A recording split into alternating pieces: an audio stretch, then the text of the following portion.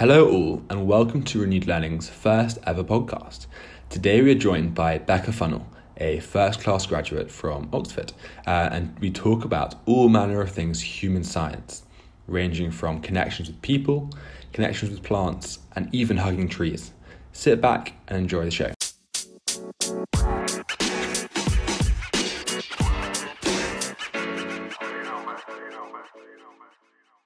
Hi everyone and welcome to the very first Renewed Learning podcast. I am delighted to be joined today by Becca, who is a recent graduate from the University of Oxford, Wharton College, where she studied human science and graduated with a first class degree. So Becca is now with us in Hong Kong and we are thrilled to have her here. She's been here for 2 months now. And today we're going to be talking about her experience with human science, with Oxford, and a bit more about education in general. So welcome, Becca.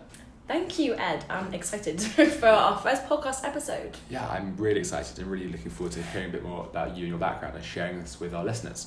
So my first kind of question is, can you just give us a very brief summary of your educational journey thus far?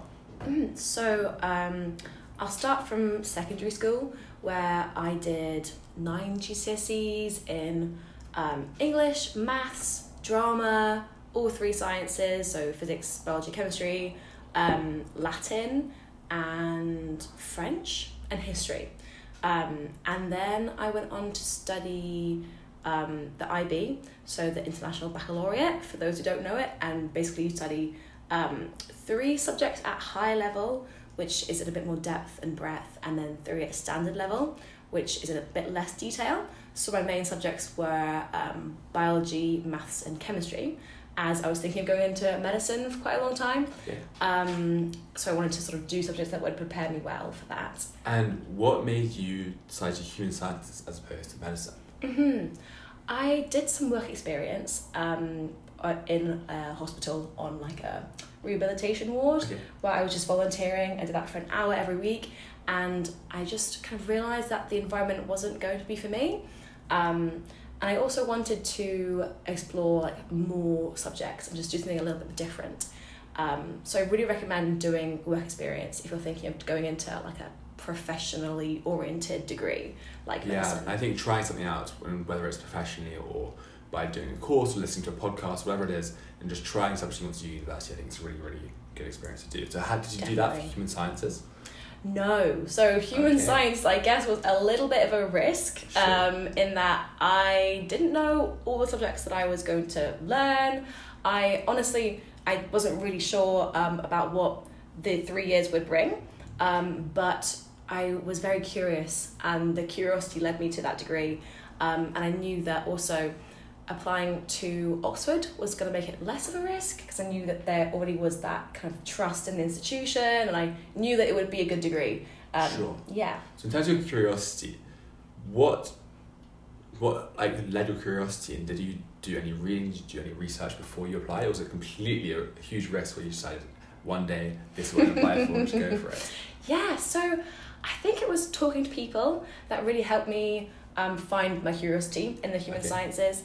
And as I said, I studied very STEM-oriented subjects in sixth form, and I found that I really enjoyed exploring also like social sciences in my theory of knowledge classes, which is a part of the IB. But also in doing readings and just reading books about people. And I thought, I want to understand people a bit more. And I think reading books is so important, obviously, and I think reading books which you're interested in is amazing. And do you have any books which was there one book which kind of catalysed your interest or took your interest to the next level? One that immediately comes to mind is a classic anthropology text, which is quite challenging, but some of the chapters in it I think are really helpful. What's it called? It's called Witchcraft, Magic and Oracles Among the Azande. Yes, and it's by Evans-Pritchard, who's this very old anthropologist. And is it literally talking about witches? Yeah, it's talking about witchcraft. Yeah, it's and very their relation to the rest of the society, or can you tell me a bit more about it? Sure. So I picked this book because I thought, I want to learn about witches. This is awesome. And actually my first essay at uni was also about witchcraft, about why we believe in witches. or why some people believe in witches. Maybe not everyone does. Sure. Yeah, Not me. And it was sort of Evans-Pritchard tries to explain why some people might believe in witches, and that show that actually this thought process that is behind it is still like logical. Okay. So it's problematic in some ways because he tries to sort of explain witchcraft in quite Western terms Sure. that maybe aren't super appropriate, but it's a great read nonetheless. Brilliant. And when was it written? Was it written a long time ago, if it's not so appropriate now? Or? Yes, quite a long time ago. Like, I couldn't give you an exact date, Sure. but I would say it's still quite a colonial text. And is that a big issue amongst kind of the human science world, in the sense that obviously, and this not being from anyone with a human science background, but our understanding of people and how people interact with one another has changed hugely from the colonial times to nowadays. And thinking back to colonial times ending, 50 to 70 years ago, how has your world of human sciences changed? I think it's changed like a huge amount, especially in social sciences such as anthropology and sociology a bit, but not quite as much as anthropology, because anthropology was created in this context of wanting to understand exotic people who were like hugely different in the eyes of like colonizers, and to try and help colonial projects. But that there was a huge shift in anthropology when voices started to emerge saying, oh hey, this is actually not okay, and we can't be othering people in this way and saying, okay, I understand these others. But now it's more about, it's shifted to sort of looking more inward, I guess, and trying to empower people to use anthropological methods to study their own communities, Sure. Rather than creating that distance. So it's being used for a tool of positivity, whereas before could have been seen as quite a negative and introspective tool in societies. That's really interesting. Wow, I didn't know that. It's all about anthropology. And where do you think it's going to go in the next 10, 20 years? So it's been a shift in the last 50 years, but and perhaps you don't know now, but where do you think it might go in the next 20 years? What would you like to see? Oh, I like to see so many things. I think it's really exciting what's currently happening in anthropology.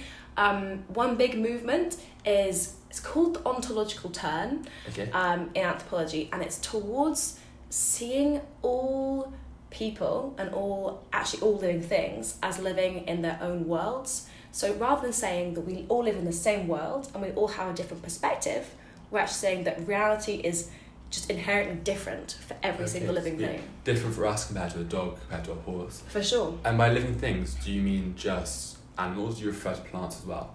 I mean every living thing, so plants included, and there are even some anthropologists and some people who are writing about things that we wouldn't see as living, stuff like water and the forest as an entity. So the forest as being one thing, I suppose the ecosystem being one kind of being? Yeah. Okay, so it's kind of building on perhaps the Mrs. Gren characteristics of living, which you probably did in GCSE biology all those years ago, and thinking about it in a more kind of real and different term, and thinking about it a bit more. That's really, really interesting. And how's your background kind of linking with that biology, which you did ages ago?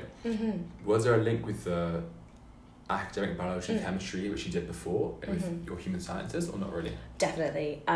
So the way that my degree was taught, in the first year we did a sort of foundational module in like a wide range of subjects, including genetics, physiology, statistics, demography, so human geography, anthropology, sociology, so many things, and on ecology. And many of those subjects I studied as part of biology in school, and that was really helpful. Sure. But what's great about the human sciences is that those things become integrated, and we start to see how anthropology and biology can kind of come together along with so many other disciplines to help us understand people and how we can understand humans and our place in the world. That's really interesting. And you mentioned all the different areas. I know, having spoken to you before, that you're planning to do a master's next year, I think in Amsterdam, if I'm correct. Is that going to be again on the broadness of human sciences, or you can try and focus down on one particular area?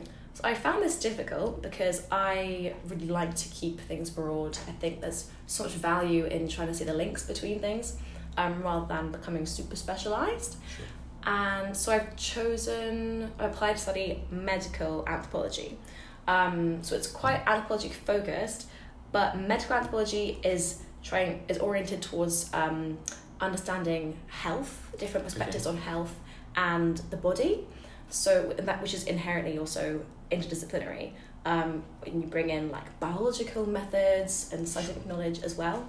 So I'm excited. And is that comparing kind of the cultural differences in medicine from the Eastern medicine to the Western medicine, which maybe we've seen here by living in Hong Kong? Is that kind of thing, or is that completely wrong? Yes, for sure. And it's been a really exciting part of being here is having conversations with friends who've grown up in Hong Kong about the medicines that their parents would give them, and thinking also about the practices that I had when I was younger, the different ways we sort of understand health and healing. Yeah, It's really interesting. And is this going to be kind of research for the sake of research, or is there kind of a goal, and perhaps this is too overarching and broad, to kind of unite the different strands of medicine into one kind of perfect or ideal sort of medicine? That is a really good question. What I like about medical anthropology is that it is quite applied. Okay.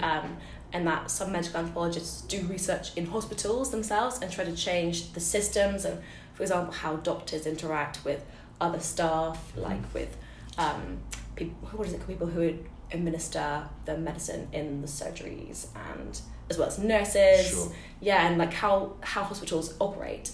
But on specifically what you mentioned, there is definitely a move towards trying to create integrated health systems, and recently I've been particularly interested in mental health with Indigenous peoples, where there are a lot of very specific mental health issues that Indigenous people face, but Western approaches. And are those common amongst Indigenous people in different parts of the world, or is it kind of each Indigenous people in one part of the world has their own psychological issues compared to other people?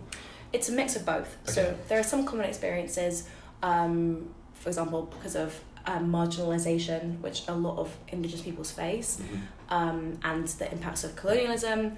Sure. But then there, of course, is a huge amount of diversity and specific experiences of different groups. But the sort of things I was exploring with medical anthropology in this area were how Western approaches are not sufficient really to treat the mental health of Indigenous peoples because of different traditions. Sure, yeah. That's really interesting. So I guess it's kind of trying to draw links between different peoples a little bit, and that's a little bit of how you're trying to do it. So I guess two questions. The first question is, if you could kind of summarise in 1 or 2 lines what human science means to you, and to anyone listening who doesn't perhaps know what human science means, what it is. So if someone might think, actually, that really resonates with me and I want to look into that and study it. So how would you describe it, do you think? In one word, I would probably say connection on many different levels of meaning. So the first is probably the interdisciplinarity, connecting disciplines to create new ways of understanding people. But then also I think a key focus of the human sciences is how connected humans are to each other and how important that is in terms of our evolutionary strategy, our lives, but also our connection to other living beings and the general world, how we're embedded in ecosystems. Okay, that's fascinating. So that's literally how we live our lives. Our whole lives about connections with people, and I didn't even know it's about connections with the world. So does that mean but the focus primarily is probably on connections between people, I guess? Yeah, that is the key focus, but also trying to be less anthropocentric, so less focused on just humans. An area of the human sciences which I really liked was also looking at other animals. For example, we studied quite a bit of primatology and seeing how we compare to our closest living relatives in terms of our evolutionary trajectories, but also how as I was saying, how we're embedded in relationships with all living things and so dependent on each other. And humans are obviously, they are very, very dependent within our own species, and that's part of what's made us so successful and the top of global food chains, is because we're highly social and cooperative. But we can't forget how reliant we are on plants, on animals, and I think we have forgotten this, which is a bit of an issue, and you can see it reflected in many global crises. Yeah. But going back to one thing you said before, is you think that the success of humankind and the world we live in today with the skyscrapers outside our front door and the ability to fly from place to place and all the rest of it, so that comes down to the fact that humans are fundamentally social creatures. And do you think that's something that has changed or is changing from perhaps 50 years ago or 20 years ago when our parents were growing up, where there was no technology, there was no social media, to today where people are increasingly glued to their phones and socialising in a different way? That's going to have a huge impact on human science and human connections, isn't it? Definitely. It's one that worries me a little bit, because while we may seem like a hugely interconnected world, there are so many divisions and there's huge problems with loneliness as like a health issue. And actually the ex-Surgeon General of the United States, Dr. Vivek Murthy, highlighted loneliness as the key epidemic in the US, and I would say pandemic, really. Wow. And there are such humongous impacts on health and on so many other things as well. You know, feeling like you belong in a place is so important for your achievement. And there was, for example, even a study where freshmen were asked questions about their social networks. University freshmen? Yes, university freshmen. This was an American study. Yeah, of course. Yes. And they were asked about their social networks, and at the same time were being given influenza vaccines. And it was found that those who had a greater number of friends and just like were better connected had a better response in terms of their antibodies to the influenza vaccine. Yes. That's really interesting. Especially in the context of the pandemic. Especially the context of coronavirus, because when we all, I started seeing friends and like, a connection of reduced to Zooms and to texts and stuff. So do you think that could have, and I'm not saying you need to quick take a claim now, do you think that could have had an effect, kind of exacerbating the effects of coronavirus in some people? I don't know in terms of the antibody response, but there are definitely things to be said about the health impacts of social isolation in the pandemic, and this is found in so many statistics already. For example, with there's a survey that asks people about their students, for example, about their experiences of loneliness, and they're already findings showing that more people were feeling lonely. And because loneliness has been linked to so many aspects of health, that is definitely something to think about in the context of future health crises. That makes sense. Also, going back to the loneliness thing, you mentioned freshmen, you mentioned universities at various times. What I kind of want to ask you is, you obviously were a hugely successful university, you came top in your year in human sciences at Oxford. Thank you. And you had success in lots of different ways. But how did you find your experience with socialisation, connections, and potentially loneliness? Was that something you ever encountered at university, or do you have active ways that you learned through your degree to kind of keep you happy and keep you successful? I'm so glad you asked this question. I think for me it's been a huge theme of my time at university and my life recently, in the last 4 years, I'd say, where when I first came to university, it was a lonely time, and it's lonely for many people. Because you're taken out of your context, and you're surrounded by new people in a new place, and especially I think I talked to a lot of people at Oxford who felt a very profound sense of not belonging because of the prestige and reputation. So people talk about imposter syndrome. Big thing, isn't it? Yeah, so that definitely doesn't help. And then the pandemic hit at the end of first year and also didn't help. But then through second and third year, I really started to build a social network and start talking about my experience of loneliness with people and how I came to find belonging. And I was talking about this both in private conversations with my friends, but also I started to do more more public talking about it through articles, and even through my academic work, where I decided to do a project about belonging at university. Okay, wow. Yeah, and about conversation and about what conversations can support us and help us feel like we belong. Is that kind of like which conversations do, or is it how conversations support you, or what kind of conversations support you? What was it? So I started by just thinking about conversation and student belonging, and you have to focus in a lot when you're doing a research project. So I came to the question of how does encouraging self-disclosure, which is talking about personal states, feelings, experiences, so how does self-disclosure increase sense of belonging among university students? And I created an intervention to try and encourage that kind of talk, and saw how it affected then belonging in the short and long run, and it was an awesome experience. Yeah, I think that's amazing. I think it's really, really important. And even my personal experience, I know, especially amongst boys, people the first year never speak about anything, but by the end, lots of my friends would speak about things with one another, which is, I think, really positive, and it gives not just more connection, but also like a deeper connection and deeper like knowledge of friendship and stuff. So it's really, really important. That's so cool. Definitely. And so does that mean your degree, you kind of felt like you were researching things which actually had a material impact on your life?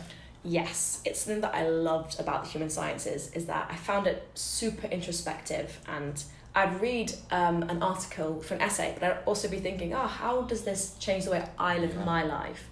And I found it especially really, really fun to talk to my friends about what I was reading, because I would say, I read this today and it made me think about this, and they'd say, wow, that sounds amazing. Yeah, that's really cool. Yeah. That's so cool. Yeah. I think that's the thing I personally love about Oxford is sitting down in a coffee shop, wherever you are, just speak to your friends who study different things, from chemistry to human sciences to history to French, and just speaking about what everyone's studying, because everyone can break it down to such small things which are understandable, and you get a little insight into the worlds of which people are working in.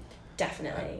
So interesting. And I'm sure you found this as well, because we both did quite interdisciplinary degrees. Yeah, I did PP, which is politics, philosophy and economics. And so that gives us both that sort of ability to understand quite a few different areas. Yeah. And so those conversations with peers, we could engage with them.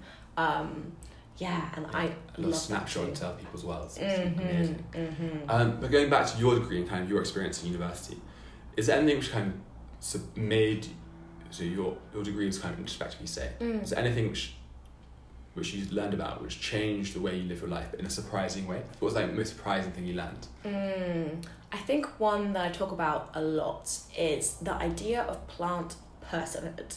And a lot of people give me slightly funny looks. Yes, funny looks when I first say that. Sure.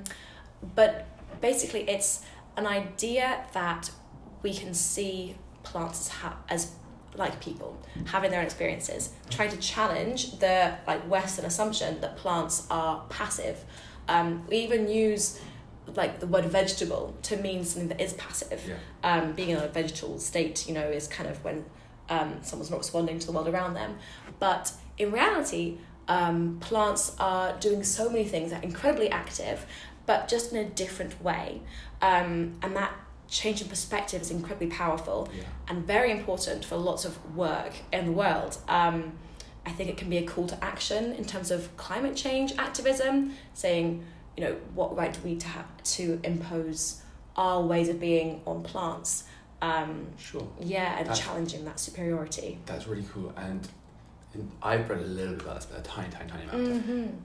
And it's not just the plants are living things, which we know they are from kind of GC biology, but is it the sense that they can be somewhat social as well? There are connections between plants, or at least that's what I believe. And can you just illuminate me a little bit, because I'm really in the dark? Yes. I mean, the work on plant communication is very, very recent and very exciting.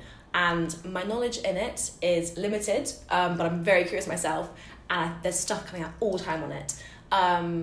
So I really recommend anyone looking into this if you're at all interested in I think it's right at the forefront of kind of the next phase of science and human science.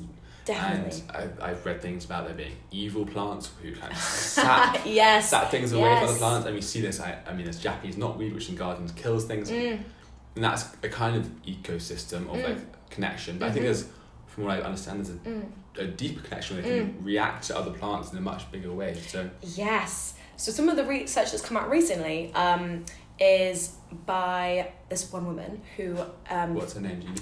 Suzanne is her first name. I don't remember her last name. We'll put it in a link Yes. in the bio. Somewhere. But I recently read her book called Finding the Mother Tree that was recommended to me by a friend. And it's the story of her life intertwined with her research. And she talks about how she is on this sort of journey, finding how plants, and specifically trees, connect with each other and communicate. And finds that mushrooms are incredibly important to those relations. Okay. And they help to pass nutrients between trees as well as other messages.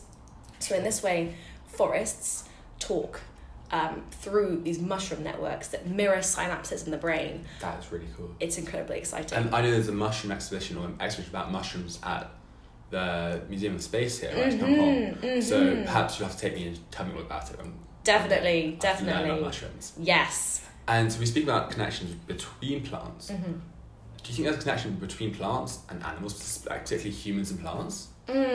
Definitely. I think that our connection to plants has been severed a little bit by industrialism, in that, like, right now we're sitting in a skyscraper in Hong Kong, in one of the most concrete places on earth. The most skyscrapers in any city in the world. For sure. And I personally am feeling a huge disconnect to plants, which are very few and far between and don't seem particularly healthy, which is partly because they're cut off from these networks in which plants usually live.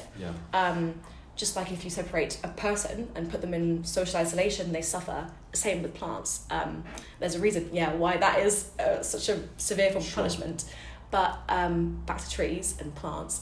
I think I'm seeing signs that people are starting to realise that connections with plants are more important. And do you do anything to connect with plants? For sure. What do you do to connect with plants? Anything. Tell me the silliest thing you do to connect with plants. Oh, so many things. I love going on hikes in Hong Kong and walks at home and just becoming more tactile with plants. And so if I walk past a tree, I'll be sort of feeling the leaves and feeling the bark, giving a tree a hug every now and then, climbing trees. And this all, I think it makes me feel like I can be a bit closer to plants and come to understand them a bit more. So you think that physical connection between you and plants kind of will give you perhaps a deeper connection, not just physical? For sure. And would you recommend that our listeners perhaps go away and try to be more tactile with plants and hug trees? Definitely. Yeah. I mean, if I could recommend anything, that would be top of my list to any person. Yes. How does hugging a tree make you feel? I've never tried that before. Humbled. Humbled is by nature. Big. Yes, and by the kind of insignificance of my problems. Just being next to a being that's so sturdy. And do you go for the big oak tree or do you go for a small tree you can wrap your arms around? What are your advice about the logisticals of hugging a tree? I think it varies. Whatever tree is there and that I'm cool to. Not picky about trees. Any tree will do. Okay, that's lucky. But I do think that we see knowledge as too much something that you get from sitting at a desk and revising from a book and being really in your mind, but knowledge can also be embodied, and we can learn through interacting with the environment in a more tactile way. And in fact, I think it's really important, both for your knowledge, your learning, but also for your health and well-being. 100%. It's like being connected for your senses a bit more, and you feel like you're not just doing your work, doing something, you feel like you're part of a bigger thing.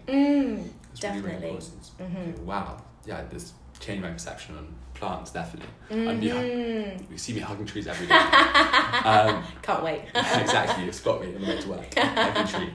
That's great. And what one thing do you wish that humans knew about human science, which you think would change people's lives or change the world in general? What's the one thing you wish everyone knew?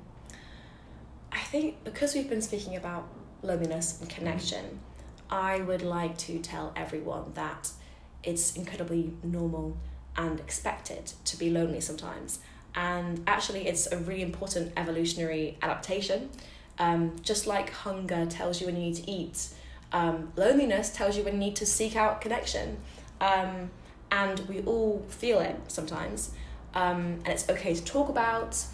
I think that we should all start seeing loneliness as this very mundane human experience that's necessary, and that we should act on and learn how to respond to, so that we can do things that make us feel good and look after our well-being better. That's an amazing answer. So before we go, I've got some quick fire questions for you. Okay? So just whatever's on top of your tongue, doesn't have to be anything particularly deep or meaningful, just whatever Sure, you have there. Okay. So some of them are general, some of them are more specific about human sciences. So the first one is, what's your best academic experience? I think the research project is my favourite so far. I learned so much from it. It was incredibly challenging, and I just think if you get the opportunity to do that at university or any time in your life, you can learn a lot very fast. And conversely, probably harder. What's the worst academic moment you've ever had? Academic moment? Yeah, or experience. Was there a time in which you hit a brick wall and you had to get through the brick wall or anything like that? I think maybe my maths exam in IB, where I came out of my optional paper, and I just cried. I thought the exam went terribly. How did it go in reality? It went really well. What did you get? I got a 7 in my IB maths. Top mark in this thing, so smashed it. I was so scared. Yeah. I mean, I guess that gives perspective, because you can never really know how something went, and often you'll go into an exam and come out and only remember what you got wrong, or what didn't go well. So yeah, that was a tough moment, I think, for me then. It shows, I think, that it's never as bad as you think, and that if you've done the work beforehand, you've made sure you're getting things down, you're rested, you know stuff, that if you don't feel 100% perfect, you've got the skills in you to really nail it. Yeah. And you also, perhaps it shows people's ability to focus on the bad things rather than positive things. Yes. Big human bias, that big one. Human bias, 100%. Going into some more Oxford-specific questions.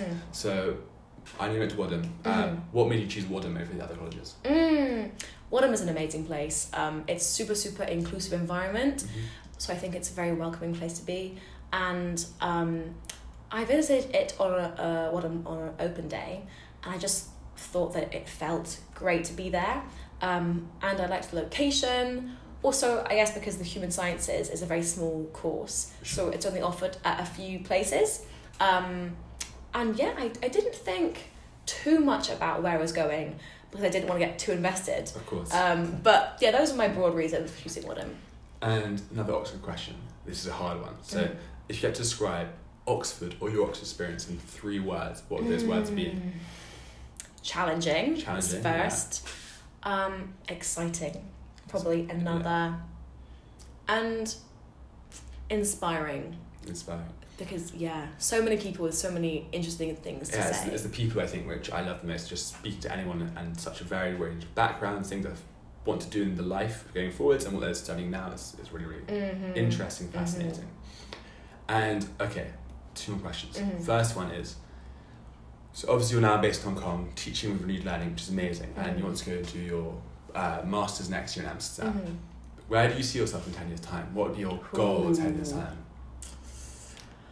Oh, that's a hard question. Perhaps you don't even know yourself. Yes, I don't think too much in the long term. Okay. I prefer to kind of make decisions in a bit more of a slightly more short-term way, because things change all the time and you can never predict what's going to happen. But some things I'd like to do include more research, definitely, and also doing some more things about like public engagement. I love talking about things like this and trying to get stories out, not just my own, but anyone's story. And I think things like learning a new language and the guitar, those are also aims, but they're all very broad. Have you been learning guitar since you've been out here? No, I haven't, but I'd like to get on. I need to find someone to teach me, I think. That makes sense, And last question, a bit of a silly one. What do you prefer, Western food or food in Hong Kong? Oh, food in Hong Kong. Food in Hong Kong? Definitely. Recommend Hong Kong? Yes. You want people to come to Hong Kong? Experience definitely. The place? Yeah. Honestly, Hong Kong it's been incredible to be here, and so many things to love. So many interesting things, especially as a human scientist. I'm loving it. It's a very interesting place to be. Well, thank you so much, Becca. It's genuinely been fascinating. I'm not even sure how long we've been speaking for, but it's been a real journey, and I've learned so much, and hopefully our listeners learn a lot too. Great. So thank you for being our first guest. Thank you for having me, Ed. Yeah, thank you so much.